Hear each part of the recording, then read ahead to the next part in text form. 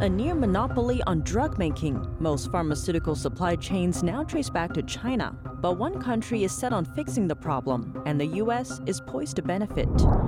The UN High Commissioner's visit to China has come to a close. It drew criticism from human rights groups, who say the organization's approach to the visit harmed UN credibility. Taiwan readies itself for the worst-case scenario. Its military just conducted a round of annual drills involving the launch of various anti-air and anti-ship missiles. Flood season in China has begun. Southern provinces are already reporting deaths amid torrential downpours, including those of school children. And we look at the key takeaways from Secretary of State Blinken's speech on China. Former diplomat David Stilwell breaks down the best ways to deal with Beijing.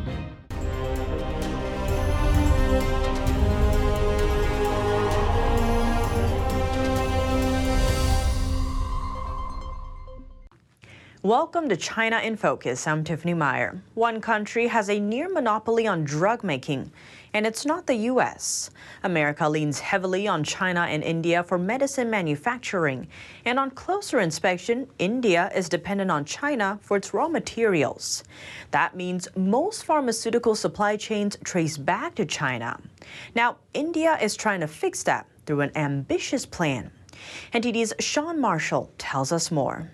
A third of the medical pills consumed in the United States are made in India. India is the third largest drug manufacturer by volume, but India is very dependent on ingredients that come from China. One government report says India imports 68% of its active pharmaceutical ingredients from China because they're cheap. Another report puts it at 85%. Another report says drugs that use these Chinese ingredients include penicillin and azithromycin. To fix this, India launched the production-linked incentive scheme. This PLI scheme was aimed at incentivizing the industry in terms of increasing local production of such APIs or KSMs so that the dependence on China can reduce to some extent. Deepak Jatwani is an assistant vice president at credit ratings firm ICRA Limited, the Indian affiliate of Moody's. The firm does credit ratings for Indian pharmaceutical companies. Jatwani says the total investment is around 210 billion Indian rupees, or around 2.7 billion US dollars. We expect that the overall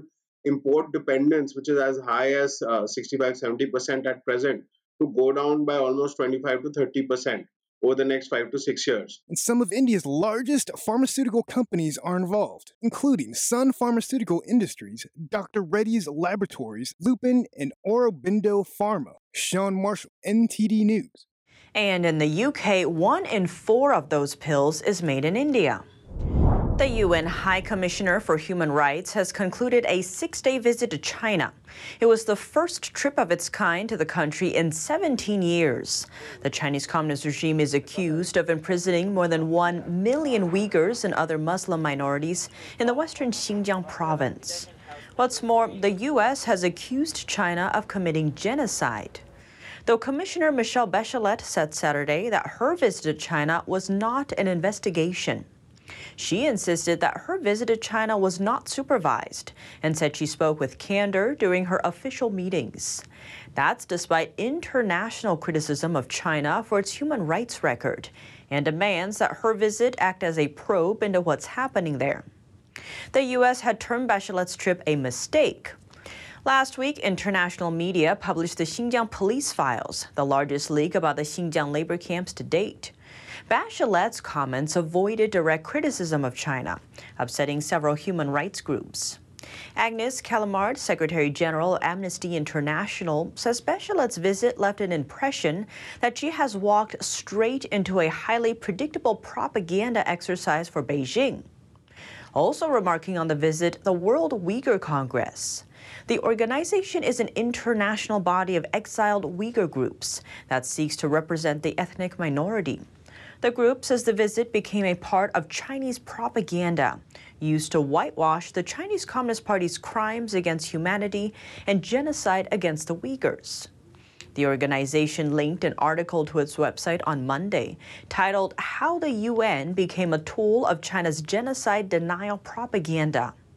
On top of that, an organization working to end slavery and human trafficking called Arise also criticized Bachelet's statement. It said her comments not only damaged the cause of Uyghur freedom, but also harmed the credibility of the United Nations Human Rights Council. Next, let's head to the Indo-Pacific, where Taiwan's military recently conducted its annual missile drills. According to footage released by Taiwan's Navy headquarters on Friday, various types of anti-air and anti-ship missiles were launched from the island's eastern waters. That includes U.S. main standard missiles. Taiwan's self-made missiles were also sent out from the Jiuping military base. Meanwhile, the island's Air Force launched a French-made Mica anti-air missile from a Mirage fighter jet shortly after taking off from the base. Taiwan's Navy said the 4-day drills were conducted to test joint forces' combat readiness, adding that they demonstrate the troops' determination for protecting the island and safeguarding the security of the Taiwan Strait. A group of Taiwan radio enthusiasts is keeping tabs on the skies and the airwaves for incursion by Chinese planes. They say the project's hope is to raise awareness about the near-constant threat Beijing poses to the island. The coast looks clear for 50-year-old Robin Su with his camera lens ready to go. But he's not snapping pictures of the sunset. Su is looking out for threats in the skies off Taiwan. He's also listening in. Another day, another radio warning from Taiwan's Air Force to a Chinese jet entering the island's air defense zone. Su is a former Navy radar operator, and from dawn to dusk, he and a team of radio enthusiasts keep tabs on the skies and the airwaves for incursions by planes from neighbor mainland China. The team has set up dozens of reception points in the hills. After Su tunes in every day, he publishes the recordings online for the public to hear. From early morning until now, there have been around 5 broadcasts. What I can currently tell from my system is that there was 1 drone, 1 Y-8 tactical jamming plane, and 1 Y-8 anti-submarine plane. All of those are essentially coming in to gather electronic information of military tests and drills. Su's team has over 16,000 Facebook followers and local media keeping up with his work. They've counted over 300 warnings to Chinese warplanes so far this year, up 3% from the same period last year. China claims Taiwan as its own, and the self-ruled island has complained of repeated Chinese Air Force missions around its territory for years. The Defense Ministry details the incursions daily on its website, but Su hopes his project raises awareness of the near-constant threat that China poses. In the past, our government has continuously deceived us. They lied to us by saying that there was peace between China and Taiwan. So when I discovered that the frequency of Chinese military aircraft entering our ADIZ kept going up, how can this be described as peace? I started to leak this situation together with some local media. China has yet to fire a shot or come close to Taiwan's shores, staying within its broader air defense identification zone. But the Taiwanese government likens Beijing's flyovers to gray zone warfare tactics, which force them to scramble and intercept Chinese airplanes on the daily, exhausting their air defenses. China's Defense Ministry and Taiwan Affairs Office did not respond to requests for comment. 30 Chinese military aircrafts entered Taiwan's Southwest Air Defense Identification Zone on Monday. The Taiwanese side sent out planes, issued radio warnings, and deployed air defense missile systems to monitor the activities. According to an economic policy draft, Japan aims to drastically strengthen its military capabilities. The country is worried that Russia's invasion of Ukraine could lead to instability in East Asia. The draft does not give details about spending, but says for the first time that there have been attempts to unilaterally change the status quo by force in East Asia, making regional security increasingly severe. For Japan, threats come from 3 regional actors. Japan has territory disputes with China and Russia, and there's a nuclear threat from North Korea. When North Korea conducts missile tests, the missiles sometimes drop into the waters close to Japan. Heavy rains hit southern China over the weekend, flooding several provinces. State media reported 15 deaths. In the Guangxi Autonomous Region, 2 elementary school students drowned in the disaster. Floodwater carried them away during their walk to school on Friday. In Jiangxi province, nearly 4 inches of rain poured down on the area within 12 hours over the weekend. Rivers swelled, bridges were washed away, and houses and roads were flooded. Some regions in Fujian province were also hit with heavy rains. Storms dumped almost 9 inches of rain on the regions within 12 hours, setting a new record. In some villages, traffic, electricity, and telecommunications were interrupted. According to state media, at least 8 deaths were reported in the province. Due to the Chinese Communist regime's history of underreporting disaster figures, that number can be higher. Several deaths were also reported in Yunnan province. Flooding there submerged cars and houses while scattering debris. Trees were also uprooted, with some of them falling onto parked cars. The official report said that 5 people drowned and 3 were missing as of Friday. Weather forecasts report that it will continue to rain across China for the next few days. Let's take a closer look at Secretary of State Antony Blinken's speech on China. What sensitive keywords appeared in his remarks? And what do they mean for the U.S.'s approach towards Beijing? We sit down with former Assistant Secretary of State David Stilwell to find out. General Stilwell, thank you so much for joining us today. Great to have you on the show. Thanks for having me. So recently, Antony Blinken gave a speech kind of comparing the U.S.-China policy, and he mentioned how the U.S. isn't seeking a Cold War with China. So what would it take for us to be in a Cold War? Yeah, the Cold War idea is loaded. 30 years ago, with the demise of the Soviet Union, we beat our swords into plowshares. Peace broke out all over. We had the unipolar moment where the U.S. ran things very well and peacefully for 30 years. And here we are back to conflict. I'd say that conflict is the natural state of things. I mean, just look at history, global history. Conflict is the norm. The last 30 years have been the aberration.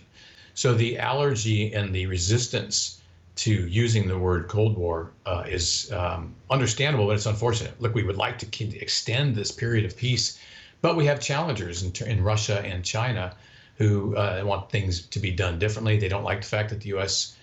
Has such influence in the world. And if you want to call that Cold War, or you just want to call that the natural state of things, it doesn't change the situation. Conflict has become more the norm than the exception. And so also in the speech, there was the term of competition and also cooperating, sharing interests and stuff. But in the fields of, say, solar panels or EVs, it seems China has a lead. So what would be some other areas where the U.S. can compete with China? We know how to compete. We're very good when we're competing. In fact, I think the U.S. is at its best when we're competing. And so if the competition, if we don't get the PRC to play ball on environment, which they aren't, by the way, if you read the Paris Agreement, it's ridiculous what they signed up for. But it says that the PRC is going to continue to pollute, not only at the current rate, it's going to continue to accelerate its output of carbon until 2030, at which point it will begin to then start slowing its output of carbon.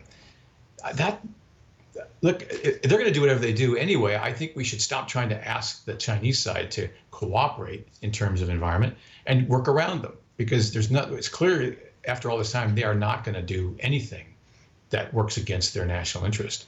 So again, I think the use of the word cooperate is unfortunate. I would rather, talk about strong diplomacy that makes it impossible for the PRC to conclude otherwise, that they have to do these things by asking them, begging them to do what we know is the right thing. They won't do that until forced. Coming up, a close-up on the bargaining chips the U.S. has in its arsenal when dealing with the Chinese Communist Party. And a look at what Washington can do to deter Beijing from invading Taiwan. Find out more from our sit-down with a former Assistant Secretary of State after the break, here on China in Focus.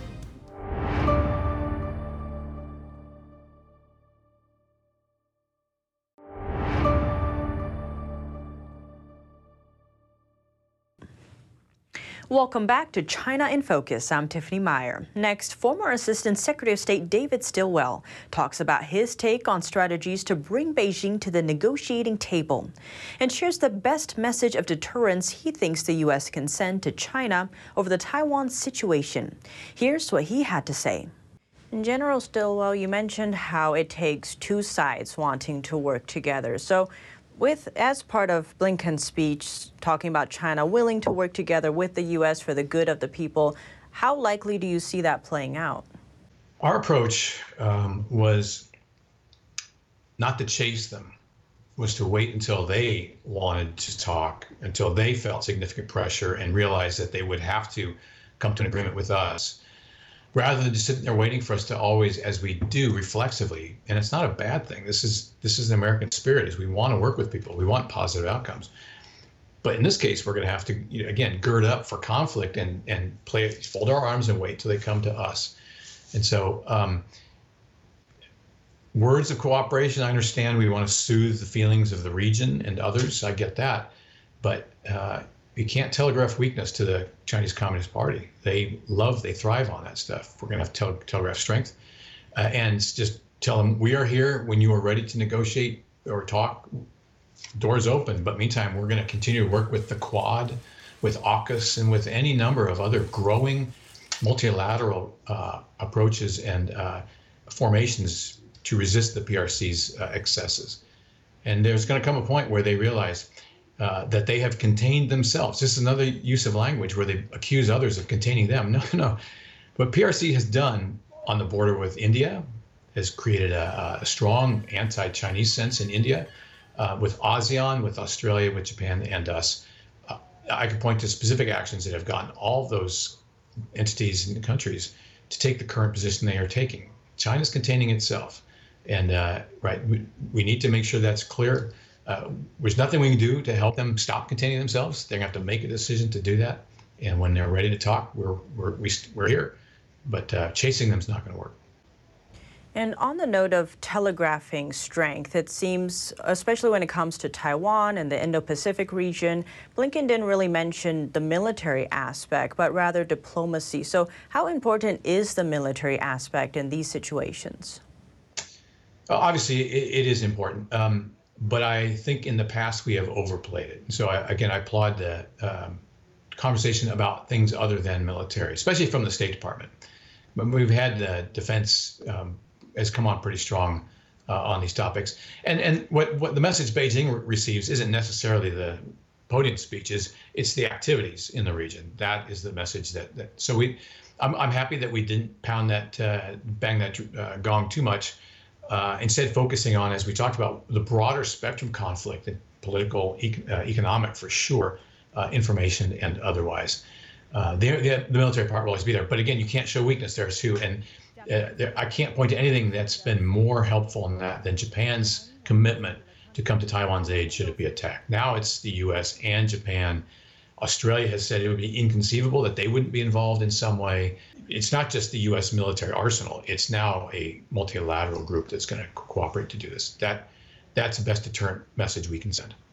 General Stilwell, thank you so much for joining us today. Great to have you on the show. Good talking to you. See you. Now let's turn to an update from Germany. The country's economy ministry has refused a request from carmaker Volkswagen. It says it won't provide the company with guarantees to cover new investments in China, citing concerns over human rights violations in the Xinjiang region. Volkswagen has a joint venture plant in Urumqi, the capital city of Xinjiang. Western countries and rights organizations say ethnic Uyghurs face torture and detention in the area. Germany is scrambling to free itself of dependence on Russian gas. That's after being caught off guard by Moscow's invasion of Ukraine. Economy Minister Robert Habeck addressed relations with Beijing last week. He explained the German government is now reassessing its ties with China and will place greater weight on human rights. The U.S. is shifting focus back to the Indo-Pacific region and calling for cooperation from Europe on China issues. As Europe's biggest economic power, Germany's strategy could create ripples on the global stage.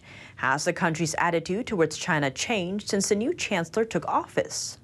NTD's Chenny Wu gives us an update on how the situation stands.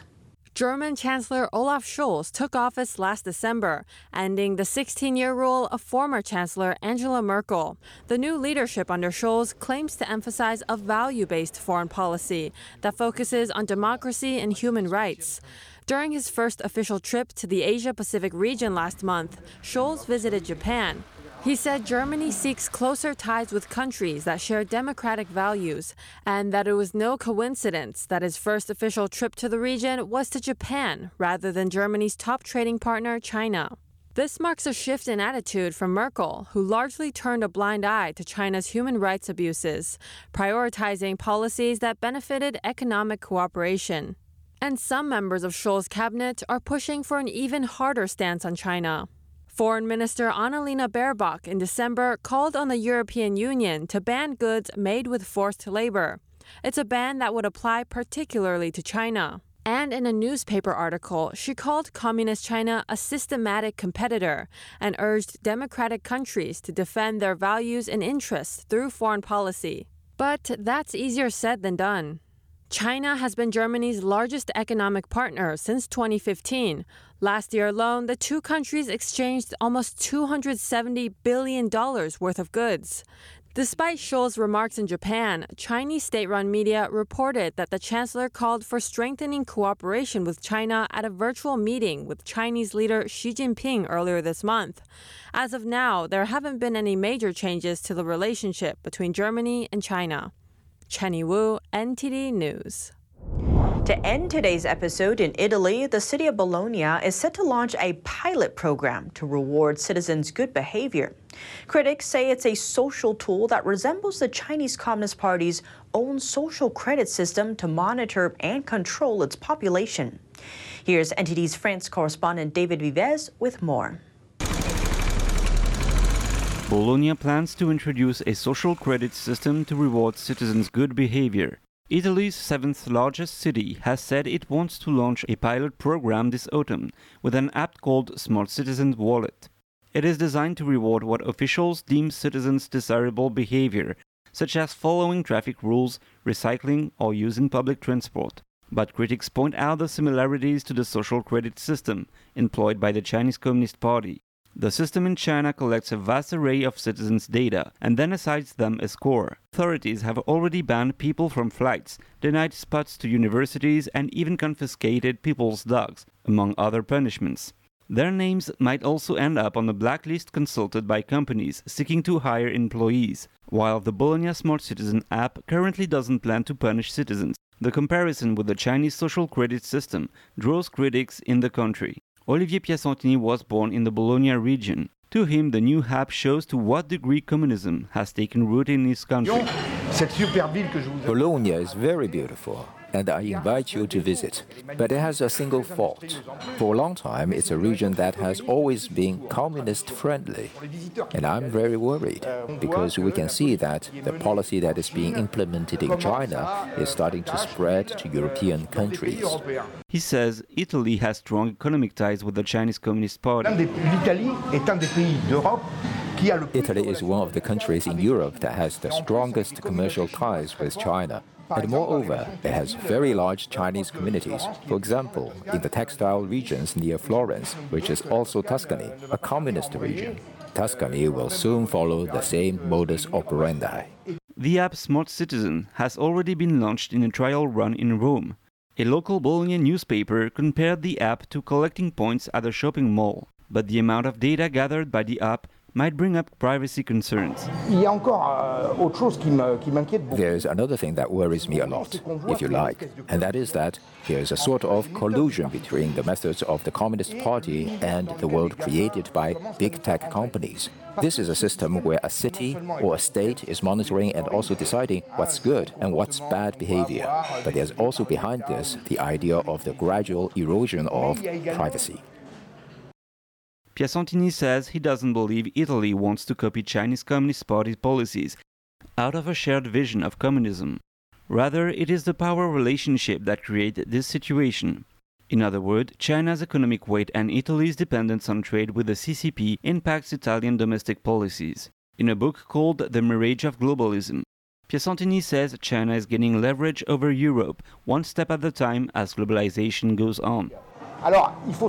You have to remember that Emmanuel Macron, a year and a half ago, I think, he said, "We think that the world as it is, in the context of globalization, will change China." In fact, the opposite is happening. We can ask ourselves today if it is not China that is changing the world. David Vives, NTD News, Paris. That's all for today's China in Focus. I'm Tiffany Meyer. If you have any feedback on the show or have something you'd like to see us cover, send us an email at chinainfocus@ntd.com. We'd love to hear from you. Thanks for watching and see you tomorrow. Presenting the heritage of traditional Chinese martial arts, promoting martial ethics and reviving the true tradition.